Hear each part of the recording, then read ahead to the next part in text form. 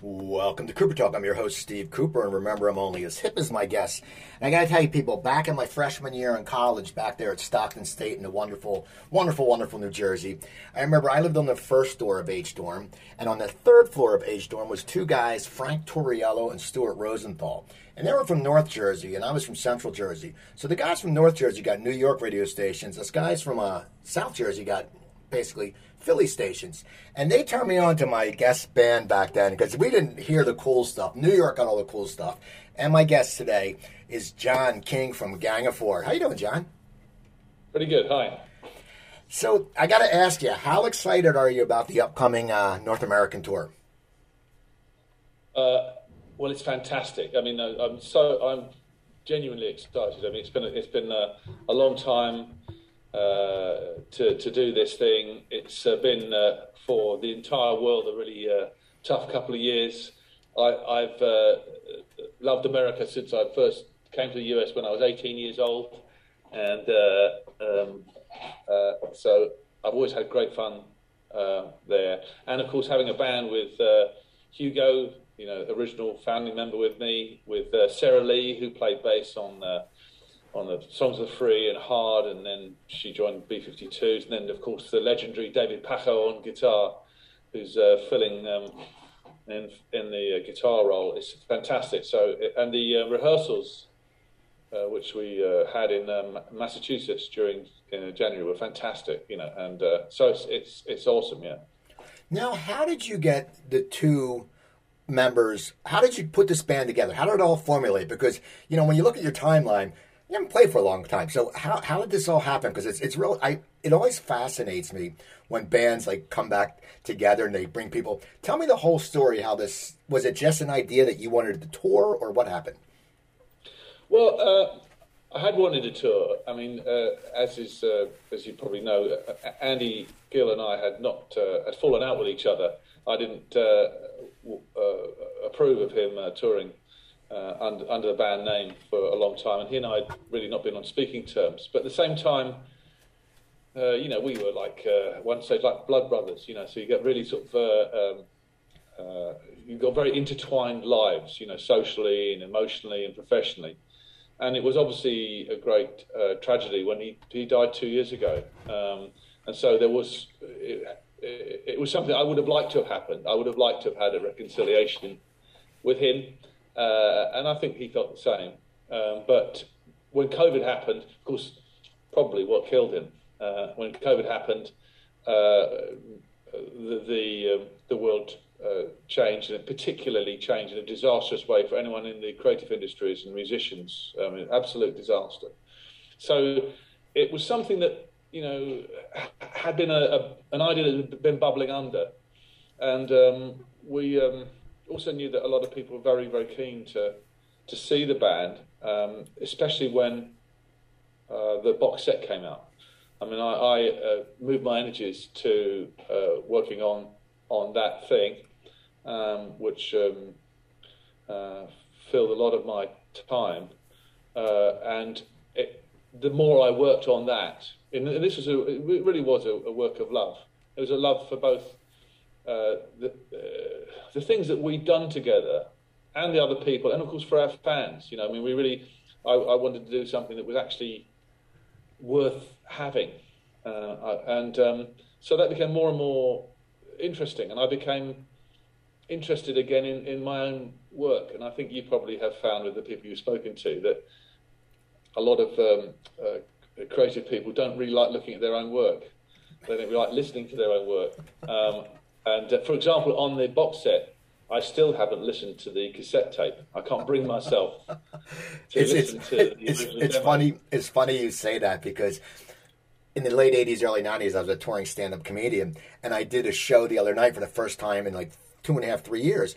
And people were like, did you tape it? I said, no, because I'm not going to listen to it, because you sit there and you pick yourself apart. And even though it sounds great, you go, oh, shit, I messed that up.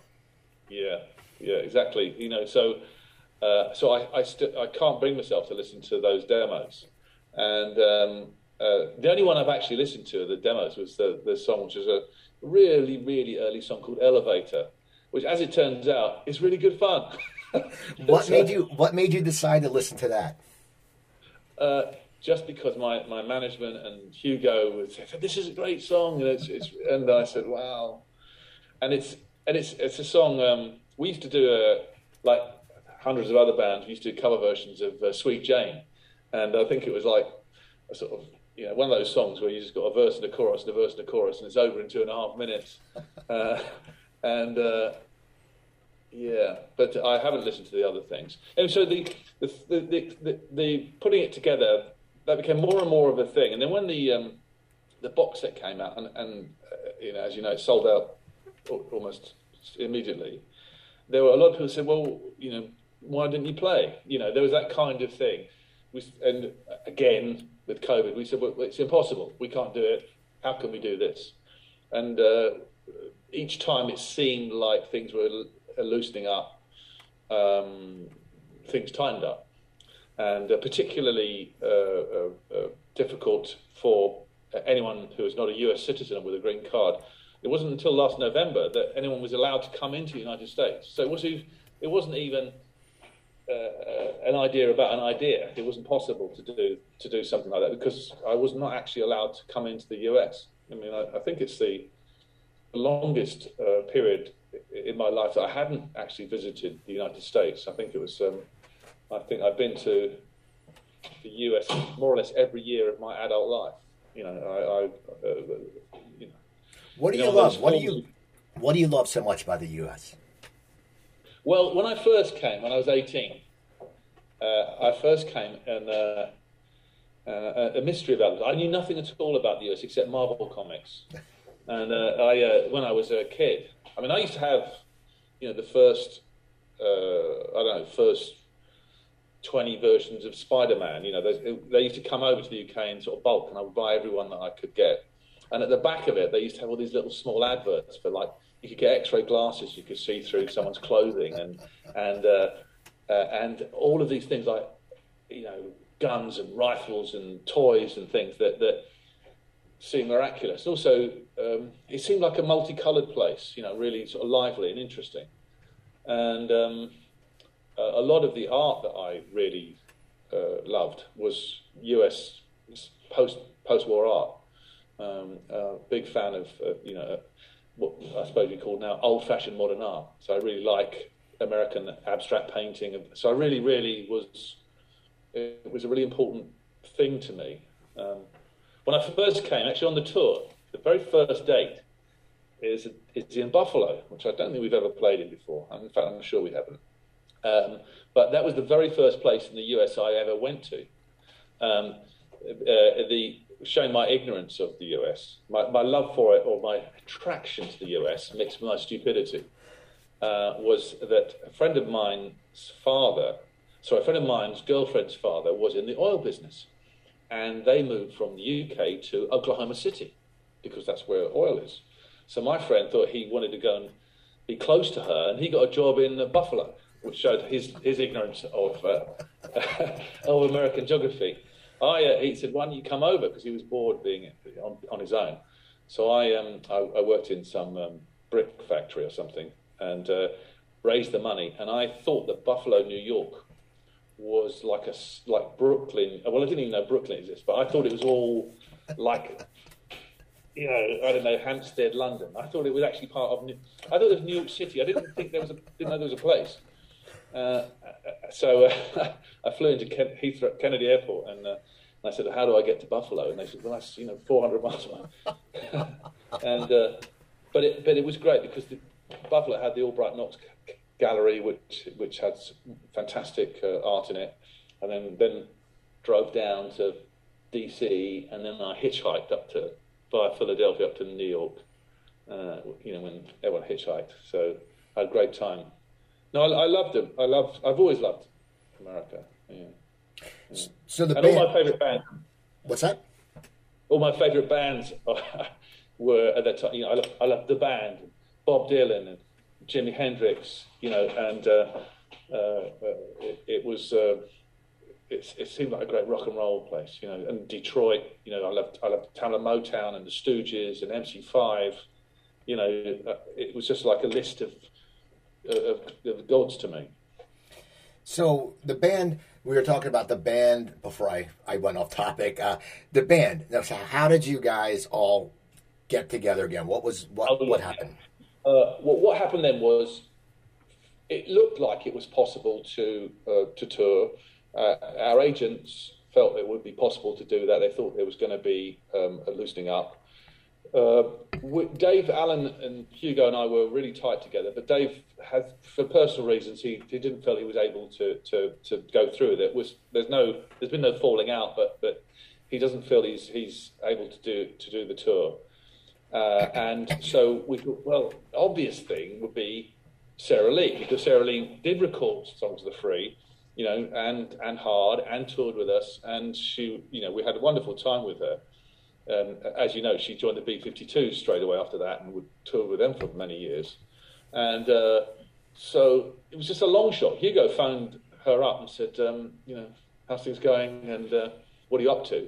And she was so thrilled to be asked, and we were so thrilled she'd accept. And so with her on board, which gave it a real authenticity, we wanted to make sure that it was a really authentic experience. Then the conundrum of who might play the guitar.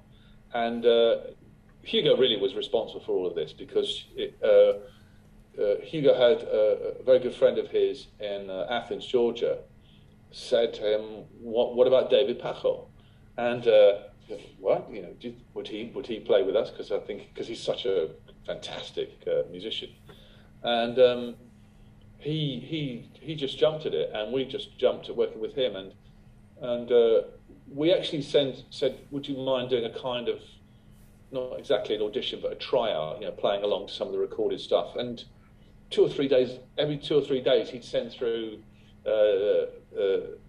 recordings of him playing and little stuff like that. And he took the job so seriously and so righteously. He really wanted to make sure that that Andy's heritage was really, really given proper respect to, but with his own flavour on top of it. And so that was how it came about, really. I mean, I have to say, it's really all down to Hugo's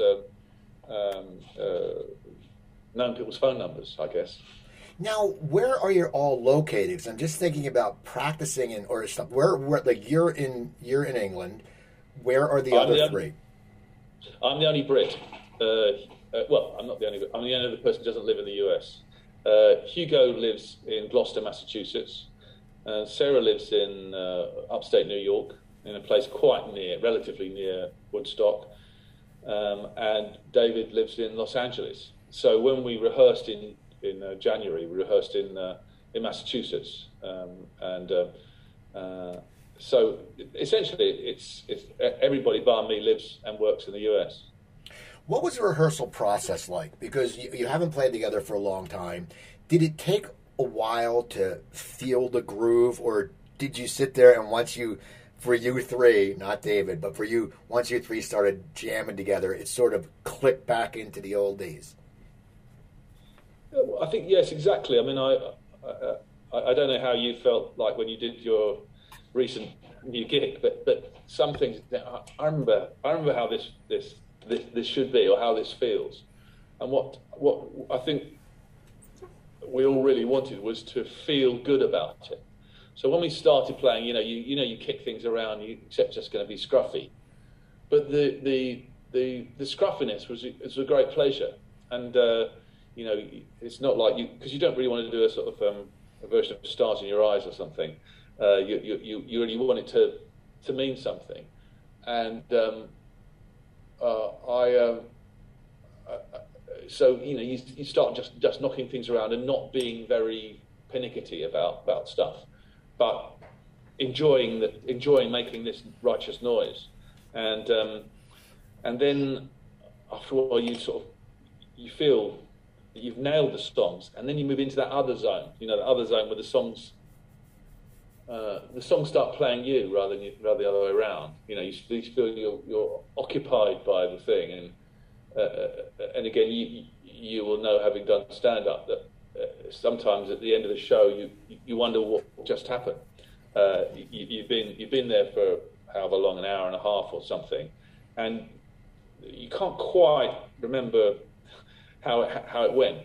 if it's a good gig, it feels really great because you've just been transported.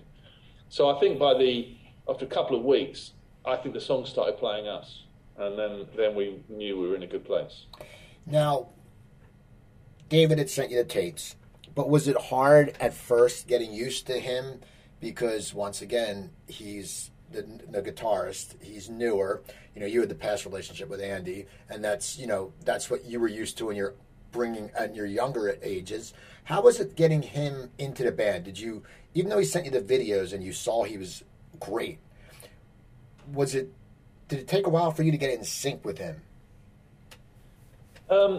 Actually, I think at the beginning he played a more important role, I think, than me, Hugo or Sarah, in that he really, really worked to nail the songs. I mean, I think, speaking for myself, I was scruffier about the music than he was. I mean, even though obviously I've performed these songs hundreds and hundreds of times, sometimes you don't perform them right. And even like song structures, one of the conundrums we had was,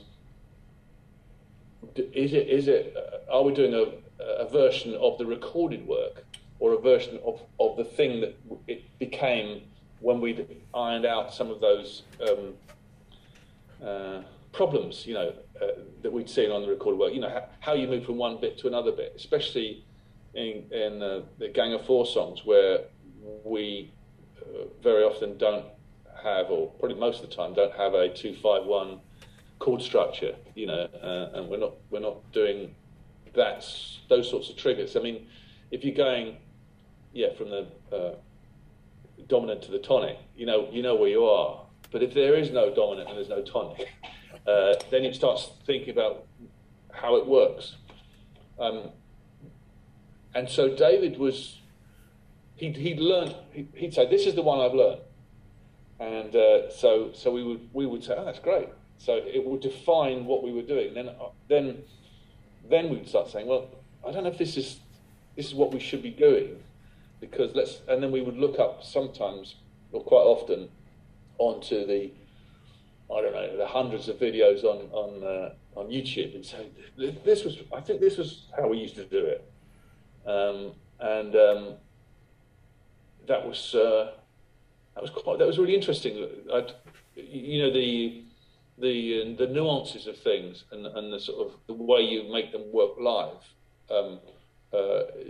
is often not really like the live experience. One of the recording experience, one of the things that we found was that certainly most of the songs we're going to perform are from the first two albums, because that was the thing that inspired it. But there are songs on Songs of the Free, like We Live As We Dream Alone and I Love a Man in a Uniform and Call Me Up, great songs, and they needed BVs on them. And so one of the things that I'm really pleased on the tour is, apart from the four of us, we've got some brilliant guest musicians standing in. I mean, Dolly McDonald is going to be doing guest BVs right the way from New York right there down to Texas, because she just wants for the fun. And Dolly toured with us when we did the Songs of the Free album in the distant past, and sensational singer, and we've got other people sitting in. So, Sally Timms, for example, from the Mekons, is going to join us in Chicago. I think we might have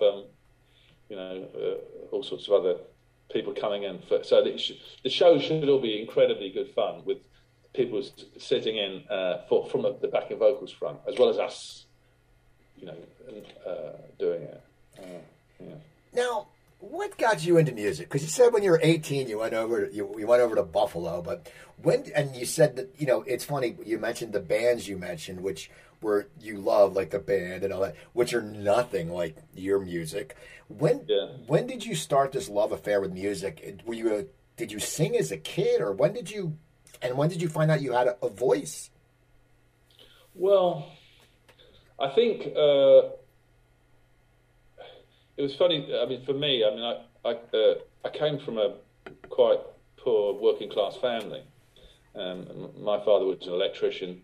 We didn't have any books in the house, but I had got a scholarship to a posh English private school. So it was a sort of an oddity there. At home, we didn't have a record player. We couldn't afford a record player. But at school, in the art department, when I was age 11, the older boys would play music during the art lesson. And the first thing I heard that changed my life was hearing Highway 61 Revisited. And I'd never heard that ever on the radio. And again, in Britain, there were very few radio stations. Pop music, or rock music, was just not played at all on the radio, really, or only in passing. And we had this phenomenon called pirate radio, which you will know about, where a boat was parked off of the continental shelf of the UK, and then broadcast from the middle of the sea, this pop music we all used to listen to.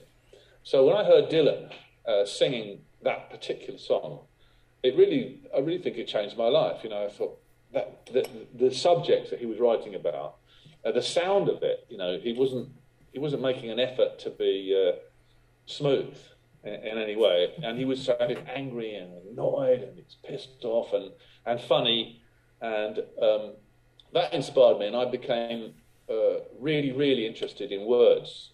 Actually, so whenever I bought an album, the first thing I did, whether it was Tommy by the Quadrophenia or whatever, or by the Beatles, I'd write all the lyrics down, and because it was quite hard then to work that out.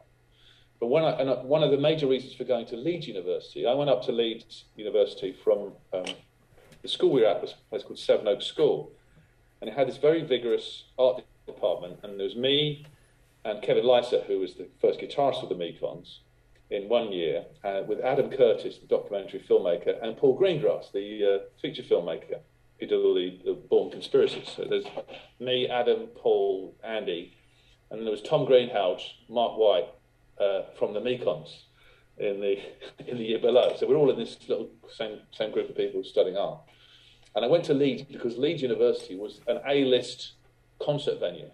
The Who's Live at Leeds was recorded there. Okay. I saw Bob Marley in the Refectory, which is a 900-seat room. Led Zeppelin played there, Roxy Music, Paul McCartney, in a 900-seat thing. And I got in for nothing, because Hugo, who I met in my first year, he loved music as well. And at his school, he'd been promoting concerts. I mean, he put on Genesis at his school, playing to like 500 people. This is in the early days. And he went to Leeds, and so every week we saw every single band that was going on tour around the UK, and Leeds was an A-list venue. So every week I saw at least 2 major acts, and it might be everyone from Elvis Costello when the Stiffs tours happened to whatever. So that was thrilling. But what really, and Andy and I had really, shitty rooms next to each other in some horrible shared house, and we used to sort of write songs together, which were a bit like Dr. Feelgood. I mean, the band that we loved and revered the most, the British band, was a pub band called Dr. Feelgood. And he'd have an acoustic guitar, and we had a little cassette player. We used to write songs that were a bit like, to be honest, a bit like that Elevator track. We'd write sort of songs like that. You've got to start somewhere. And it sort of flipped when I was in my second year at Leeds. I got a research grant to write. I'd applied for and won a research grant to write about Jasper Johns, the American pop artist in New York. And so I got this grant and arranged to go over and stay with a friend of a friend called Mary Harron, who was later became the director of American Psycho and Betty Blue. But then she was a journalist with New York Punk magazine. So, and Andy said, can I come along as well? And I said, yeah, sure, why not? And he blagged a grant to do a photographic study of Gothic architecture in northern France. So he came with me to New York. And because Mary had just broken up with the drummer of the then unknown Patti Smith group, we got into CBGB's for nothing every night, because she lived in St Mark's Place in New York, and CBG was just a few blocks away. So every night we went down there and we hung out with Richard Hell and the Voidoids and the Dead Boys and Talking Heads and all these unknown New York bands. I mean, I've still got the first 4 or 5 issues of New York Punk magazine in the loft, along with my Marvel comics. And everyone assumed that Andy and I were in a band, and then we came back and we saw the Ramones in New York, supported by Iggy Pop at the, I think it was at the Palladium, and came back and thought, this is great. And punk rock was happening in the UK, but so we thought, well, let's have a go, and we did. Now, what were your first gigs like? Like, how I always wondered, the punk, you go from getting these gigs and then you end up getting a record deal. How was that transition? I mean, I want to know. I mean, those early gigs, were they just harsh? Because they always say the punk crowds in England were just so brutal. Well, yeah, it was. We were pretty lucky in that we were ignored for the first 2 years of our existence. I mean, we didn't get reviewed. The music press was then very, very oriented around London, and Leeds was about 200 miles north of London, so none of the journalists went there. So we were lucky enough to sort of just, first of all, just get used to it all. But of course, our very first show, no one of course would give us a gig because no one had heard of us, and we'd never played. So we did that thing which a lot of other punk bands did, is we put on our own show. And so there was a derelict building called the Corn Exchange in Leeds, which we could hire for, $20 or something like that, basically for nothing, just to cover the cost of electricity. And so we promoted it ourselves, along with, there was a guy called John Keenan who was starting up the first punk shows in Leeds. And so we did it entirely ourselves, and part of the sort of aesthetic was very, I think, minimal, because of course we couldn't really afford very much. So it's like we borrowed some floodlights, and put them in. So it was just 1 or 2 white lights, and it was really rammed because there wasn't really a scene in Leeds at that time, but there was a sense of everyone was waiting for something to happen. So when we did that seemed to do quite well, and we spent a lot of the time, playing with anyone that we could, and at that time support bands, were just often you'd have to pay to be a support band, and so we were just sort of desperate to play whenever we could and wherever we could. One of the conundrums we had was you often got charged to use the PA if you were a support band. I don't know if it happened in America, but in Britain it was quite brutal. In that you go along to some, what am I called? I don't know. But bands would say, you turn up and they say, you're the support band, give us 20 quid. And you think, well, we're not even being paid, so give 20 quid to use the PA. So we decided to build our own PA system to put in front of the PA systems of the main bands who couldn't pay them. And we did this by building our own PA. There was a dump site near us, and so we found a big wardrobe, made of plywood, and we took that to pieces. And Andy Corrigan, who was a flatmate of mine, who became one of the singers of the Mekons, who was our sound engineer, he had this book called, How to Make a PA System. And so we cut it down, and we got the drivers had been part of Second World War airplanes, broadcasting to the troops, Wow. and so the drivers for the speakers were from Second World War planes. The amplifiers were from the army in the 1940s, and they had like thumb width fuses in it, which were long, redundant. And the only way we could fix that was we put cigarette ends in it with bits of wire around it. And so we built a PA that was, it was like one of the South London reggae sound systems. Unfortunately, it was so big, this is a Spinal Tap moment, it was so big we couldn't get it out of the door. We forgot it, so I had to cut it to pieces and rebuild it. So that was how we were. So we were very determined, and we had this, and our friends, I shared a flat with Mark White and Andy Corrigan, who were the two Mekong singers. We were all a little crew, and we just everything that we could do, we did, until we met the Buzzcocks. And the Buzzcocks were playing somewhere up north, and they were from Manchester, which is only about 30 miles from Leeds. And Dave Allen, who used to really book all our dates, Dave phoned up and said, can we play? And they said, oh, okay, you can come along. And we turned up. And they were really, really great to us. And we played the show. They didn't ask for any money. And then about a week later, they said, we would like you to come and support us in Europe. And then that led to the first tour of the US, which was 50%, 50% with the Buzzcocks and 50% on our own. And it was that, I think it was just that thing of just playing all the time, whenever you can. I don't know if that answers your question. No, what was it about when you toured the U.S.? Were you guys in a little van? I mean, when your first tour, was it just hellacious? Like, you're loving it because you're playing music, but you're probably like, wait a second. What was your first tour like? Because it's so different now. And I always say, when I used to do comedy on the road, there wasn't GPS, so we had to read a map. And if you got lost, there wouldn't be anybody around. You'd be like, holy shit, where am I going to go? What was it like for you, you guys coming over on that first tour? Well, on the first tour, our agent was a wonderful bloke called Ian Copeland, who was the creative force behind FBI, Frontier Booking International, which booked all of the new wave acts.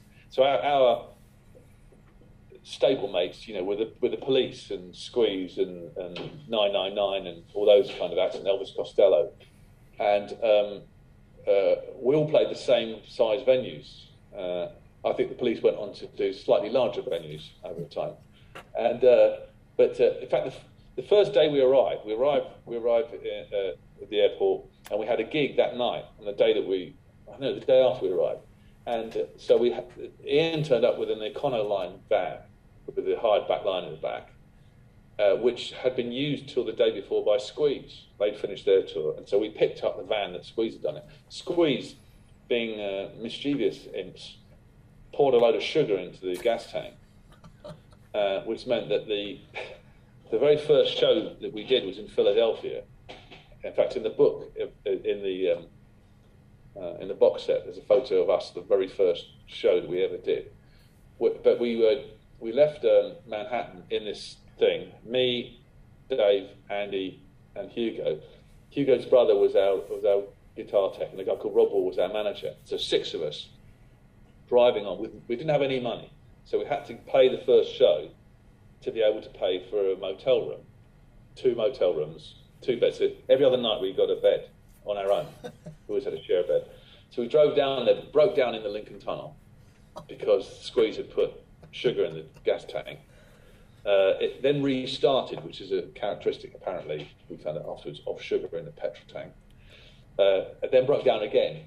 The promoter sent up some hippie in a van up from Philadelphia with where we all squeezed into, and we didn't arrive at the venue until 20 to 1 in the morning in Philadelphia, which was, to us, amazing. It was totally sold out because Damaged Goods EP had come out. Absolutely ran. The Police were there. The fire brigade were there. They were threatening to close the whole thing down, but they were worried about there being a riot. And we had this wonderful support band, Pylon, had come up from Athens, and they had to do two sets. And they were saying, no, they were on their way. And as you say, there were no mobile phones. There were no GPS. And so there was no way of actually communicating, maybe say, we're 20 minutes out or whatever, because you'd have to leave the highway to try and find a phone booth. But we turned up and played, I think, about 20 minutes, 15 minutes before the police closed it all down. And it was a fantastic thing. And the promoter gave us all the money and we could have somebody to sleep. And we played doubles. We played all around America. When we weren't playing with the Buzzcocks, we played in... we often go on at 10 and then do another show at midnight. So we do two shows now. I think in 30 days, I think we played about 45 times. Wow. That's crazy. So it was so it was quite a it was really intense. And you said what it was like. I've been surprised that no one has ever made any kind of movie or TV series about that time and that experience, which was so distinctive, Yeah. Now, the album Entertainment got rave reviews. When you started, how long did it for you to put that album together? Because you do most of the lyrics, and I want to know, where do you, because your music has been called political, and, does your lyric writing come from your early love for Dylan, because Dylan was like that, or how did you evolve into a great songwriter, and then especially when it came to your first album? Yeah, well, I mean, I wrote. Well, if you hear my voice, I wrote all the lyrics that you hear my voice singing on, and I suppose what I would do is sometimes there would be some moment when you sort of find something comical. It's not actually comical, but there was on the song Ether on Entertainment. There's this the mysterious last line of that was there may be oil under Rockall, and Rockall is a tiny rock in the North Atlantic, which the British in the 1950s had landed Royal Marines on to live on it for sort of a period of time to declare it was British territory. And it seemed like it was just a guano-stained rock surrounded by sea. It's the size of an apartment building. It's not a large piece of land. It doesn't show up on any map. It's uninhabitable. Were it not for the landing of the Royal Marines on there, who lived in some kind of space capsule on it for a period of time. And I thought this was very, to me, it seemed quite funny. And the very last line of that song is, there may be oil under Rockall. You might be paranoid. Being rather like Nostradamus, in fact, that it looks like there probably is oil under Rockall. But that's been disputed by Ireland and Iceland and Denmark ever since that happened. But the rest of the song was sort of idea, the idea of, that we have these comfortable lives which we want and we enjoy and we aspire to, but there's a dark price often to pay against it. And so in that particular one, that was Andy and I wrote different lyrics. It was a call and response thing. I mean, we were both big fans of the blues, Chicago blues particularly. Mm-hmm.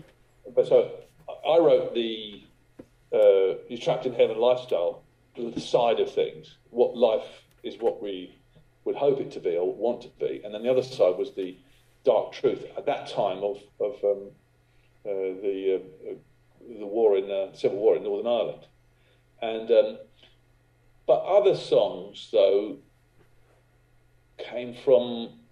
You mentioned Dylan, and I remember once he was saying he was never sure that he wrote songs that they wrote him, but sometimes a line would just come to me, and I'd write it down. I had a little book like A Home Is a Tourist. I remember that. I said, that's an interesting thing. I sort of wrote it down, and then the song sort of wrote itself. Or Natural's Not in It. If you have a unifying idea, and again, you being a comic, you get it. So I don't know whether the gag, you get the punchline first, or the punchline emerges from it, and sometimes, it's like set up gag in a song, or I think when I was doing the box set, it made me think about how I'd written some of the songs, and one of the songs on not on Entertainment, but on Solid Gold is Andy and I have been playing pool with a couple of truckers in Barney's Beanery in Los Angeles, and we were quite good at pool because we can, musicians are generally quite good at pool because they haven't got anything else to do, and we were playing with these guys and they were quite drunk and really lousy, and it was winner stays on, so they were paying to play us on the table, and they were saying these things which I found really, I moved from one place to the next.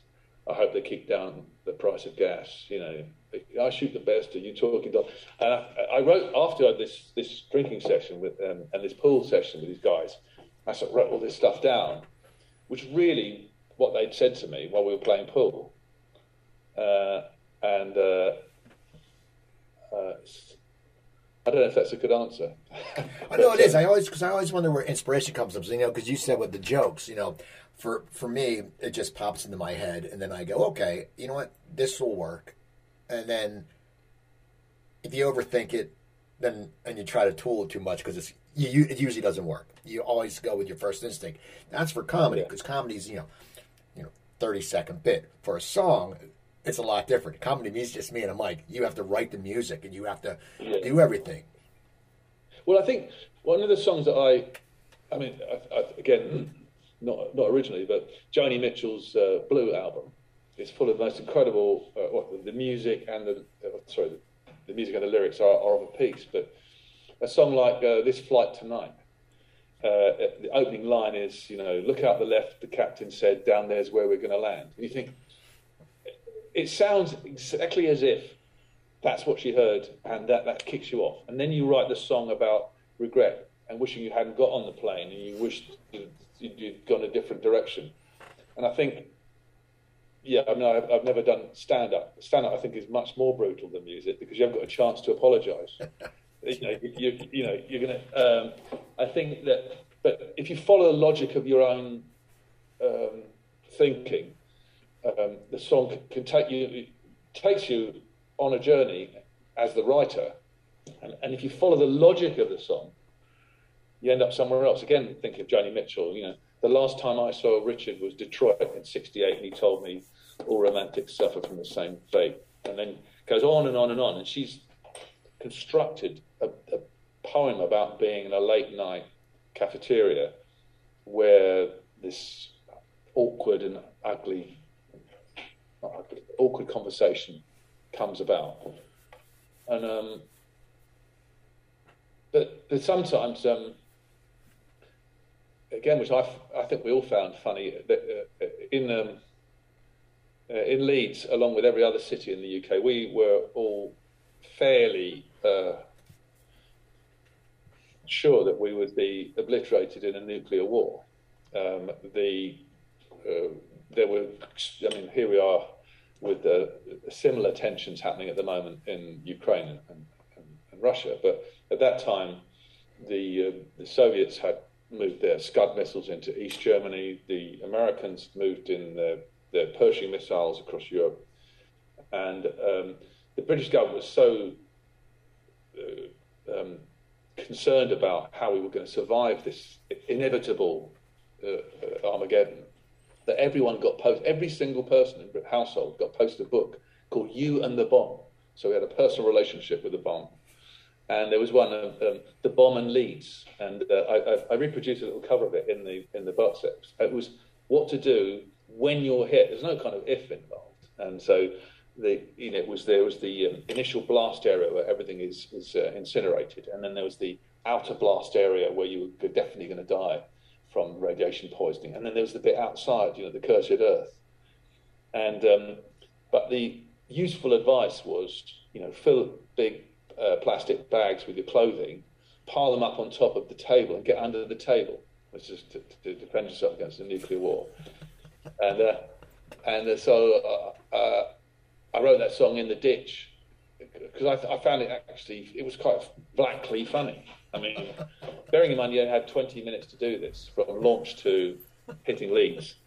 So every single household was sent this thing in 1978 or something like that. We got sent this thing. Now, since we're talking about the military, where did Man in a Uniform come from? And was that banned from the radio? Yeah. I mean, that was the second of our songs that was banned. Andy and I thought, when we came to the third album, Andy said, we just haven't had a hit, have we? And I said, well, no. And he said, let's try and write a song with chords in it, like chord progressions in it, things like that, which is what we used to do when we started off. But it sounded like us. It seemed like a contradictory thing,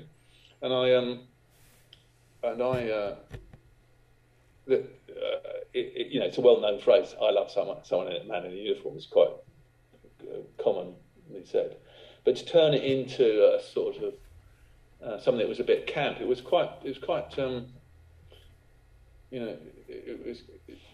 because my sympathy was with the guy in the uniform. It wasn't hostile to that character, but it was the lack of, seemed to me, without being too boring about it, the lack of economic opportunities meant often that was the only thing that you could do. That if you had a lousy home life and lousy opportunities and a lousy education, then actually it's a really sensible thing to do. But there was overlaid with it was this sexual sort of side to it. Obviously there were, the girls, they love to see you shoot. It was a kind of a gag thing, and so I was very pleased with that because I thought it sounded like a pop song, and I thought this sounds like a pop song, and it got a lot of airplay, and it was on in the UK. It was on Radio 1, which is the nationwide pop station, was playing it on maximum rotation, so it was really sort of doing really well, and I think in modern sales terms it would probably have been number one now, but I mean at that time singles were selling a lot more by volume, so it was doing pretty good and climbed the charts. But without knowing anything at all about the geography of post-colonial Britain, there was a place called the Falkland Islands, or Las Malvinas, from the Argentinian thing, and the Argentinians invaded the British colony of the Falklands and declared it to be part of Argentina, and a war broke out between the UK and Argentina. We went to do a TV show and to promote this single, which is going to go, should be a top 20, top 10. And the producer said, "Really glad to see you here, but you can't perform that song. You can perform anything you like." We said, "But we're here because this is the single's charting." And they said, "No, our boys are going to go into the paratroopers are going to land. They've been that night." And they said, "We can't do it." And it was taken off the air. I was really genuinely surprised by that. And until a few weeks later, I met Stevie Langer, who was one of the backing singers on that track. She was Mutt Langer's ex-wife, the rock producer. And they were doing a Christmas special. And she was wearing a red coat outfit, like you'd see in the American Wars of Independence. And I said, "What's all this about?" She said, "Oh, we're doing a medley of Second World War songs." And I said, "Yeah, but why are you wearing a red coat outfit?" She said, "Well, they thought that the uniform would be too provocative." So to show this censorship that was happening. Anyway, and uniform was banned, tourist was banned. We got banned from going to Portugal. There were a lot of tensions then, and we were sort of often in the thick of it. Big part of the Rock Against Racism movement, and I think we were seen as sort of threats to society. Now, what happened with you and Andy in the early years? Were there just creative differences, or was that? I mean, when you guys made the first split, you guys, was it? Sometimes people say, you're young, you've been on the road together, you're just learning all this. I mean, what happens? Because, you guys have a popularity, you've influenced so many musicians. What happened? Well, he and I had been at school together. I mean, I'd known him since I was 14 or 15. My wife had known him since she was 11. So I'd known him forever. And we then went to the same university. We wrote together. We toured a lot. And when we got round to the fourth album, I felt at that time that we'd sort of run out of steam, and I wasn't very sure that it was a great project. And Andy wanted to carry on to do something that was a bit more smooth and a bit more produced, the hard album, which he wanted to produce himself. And we had a manager at that time who was an absolute crook and a creep, called Bennett Glotzer, who was really old school and could not be trusted. And that we made that record, which I didn't enjoy at all. And so I wanted to support Andy's vision, but I didn't really. All the other albums I'd co-produced, but that one I didn't at all, and I didn't like it. And it wasn't really sour grapes. And then we toured, and our manager stole all our money. He used to manage Frank Zappa as well, and he had defrauded the Zappa estate as well, I believe, of quite a lot of money. And it coincided with Andy getting very ill. He had testicular cancer. So that was actually the reason we stopped working together. We did a farewell tour to pay our bills, and Andy went straight into Mount Sinai Hospital, and he had major surgery, and he was very unwell for a long time. But straight after that, we carried on working together, but not as the band. So I decided I thought Gang of Four ran out of steam. He and I, as friends and musicians, hadn't. And then we wrote a song on the Karate Kid together after Gang of Four had ended. So we wrote on that first legendary film, which was quite a big film at the time, quite a big movie. I got offered 2 scripts at that time to write a song on. One was an incredibly attractive female welder from Pittsburgh who longs to become a dancer. Oh, man. And the other one was a guy who learns to become a kung fu master by painting fences and polishing cars. And I thought the second one sounded more realistic, so I didn't do that one.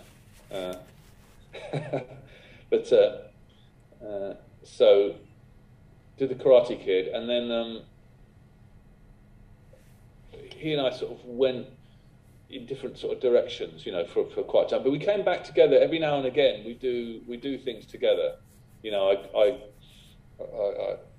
wrote for like a lot of musicians do for sort of some TV shows. We wrote the title music for things like that, but not as Gang of Four. And then occasionally we went on tour. We'd do another album together, none of which really worked brilliantly well. But I mean, we toured in the US with Public Enemy and Sisters of Mercy. We did the Sheds tour with those guys, and I was and am a big fan of Public Enemy, so I was really pleased, and I like them a lot. They were nice guys to work with. So we came in and out, and then there was a lot. Then he and I really fell out, and I didn't like. He was an alcoholic, so I didn't really like his. I didn't find it pleasurable to work with him. When I got to sort of, around the age of 40, we stopped talking to each other for a long time. And then we reformed again in 2005. There was massive interest in the band. We did fantastic tours of America. And Andy and I worked together then for about another 5 or so years. And again, after a while, I found the drinking was a bit much for me. So, how does it make you feel that so many bands have mentioned your Gang of Four as influences, like big bands? I mean, that must be such a great feeling, because these people were saying, just like how you saw Dylan and you went, I wanted to do that. these people saw you and said it was an influence. How does that make you feel as a performer? I feel really humble about it, because I think all creative people are inspired by someone or something or other. That, you say that's what turned me on. Like, as I mentioned Dylan, but when we were young, Andy and I just adored Jimi Hendrix. I still listen to Who Did Charles Slight Return, more or less every week, as one of the greatest pieces of guitar playing ever. So you see your idols, and they change the way that you think you can do things. And I feel when people say I really thought that when you did, the entertainment really changed my life or changed the way I approach it. I'm utterly flattered and so glad, because the only reason it's worth seeing Gang of Four at all is because the music doesn't sound like anything else. You know where you are. You're not in a world of accountancy. I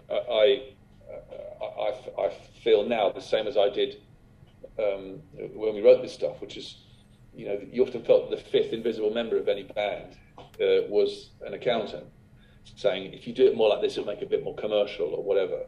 But the music that lasts and lasts and lasts, you're in a different vocabulary. When you listen to Miles Davis, some of those, in a blue mood, those kind of things, that you know that there's a new vocabulary being created, new possibilities, and there might be possibilities of how you feel about other people, or how you feel about society, or how you feel about the world, and it's thrilling, and I name dropping slightly. I did a gig in Poland with John Cale. I was one of the guest singers singing a tribute to Nico, and I had to sing 3 songs in German. I don't speak German, but I learnt it phonetically. We played this song and all this thing. And what was really interesting was Nico had a sort of very niche talent, but even though I did in the end have a translation of the words, but you knew you were in a different sort of vocabulary, of something or other.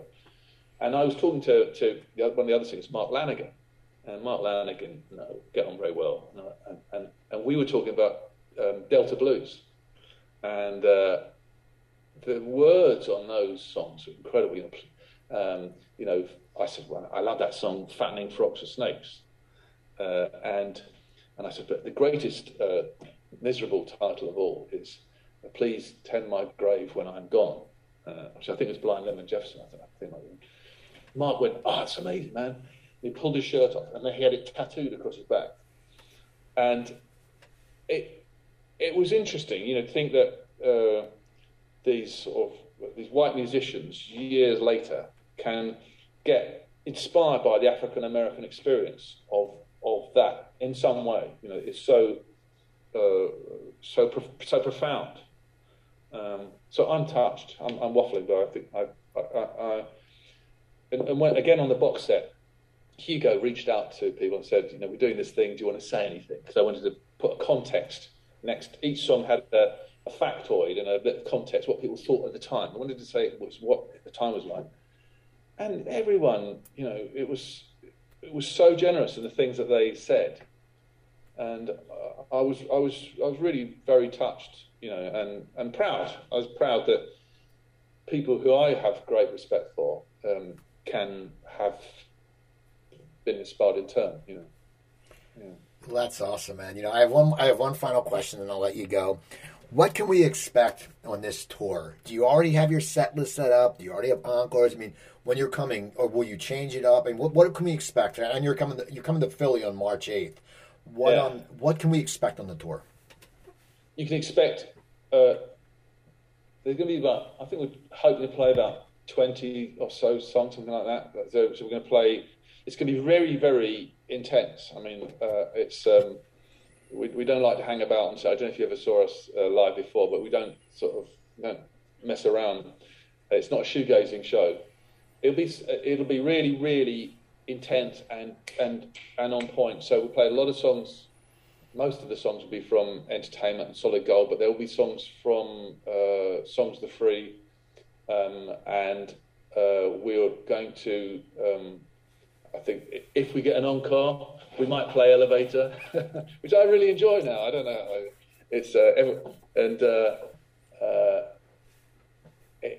It'd be great. And Philadelphia, of course, was the place we did our very first ever US gig. Was in Philadelphia, and it was awesome. So I love Philadelphia because that's one of the places I hitchhiked to go to the Aaronsburg collection in Philadelphia when I hitched up there from DC.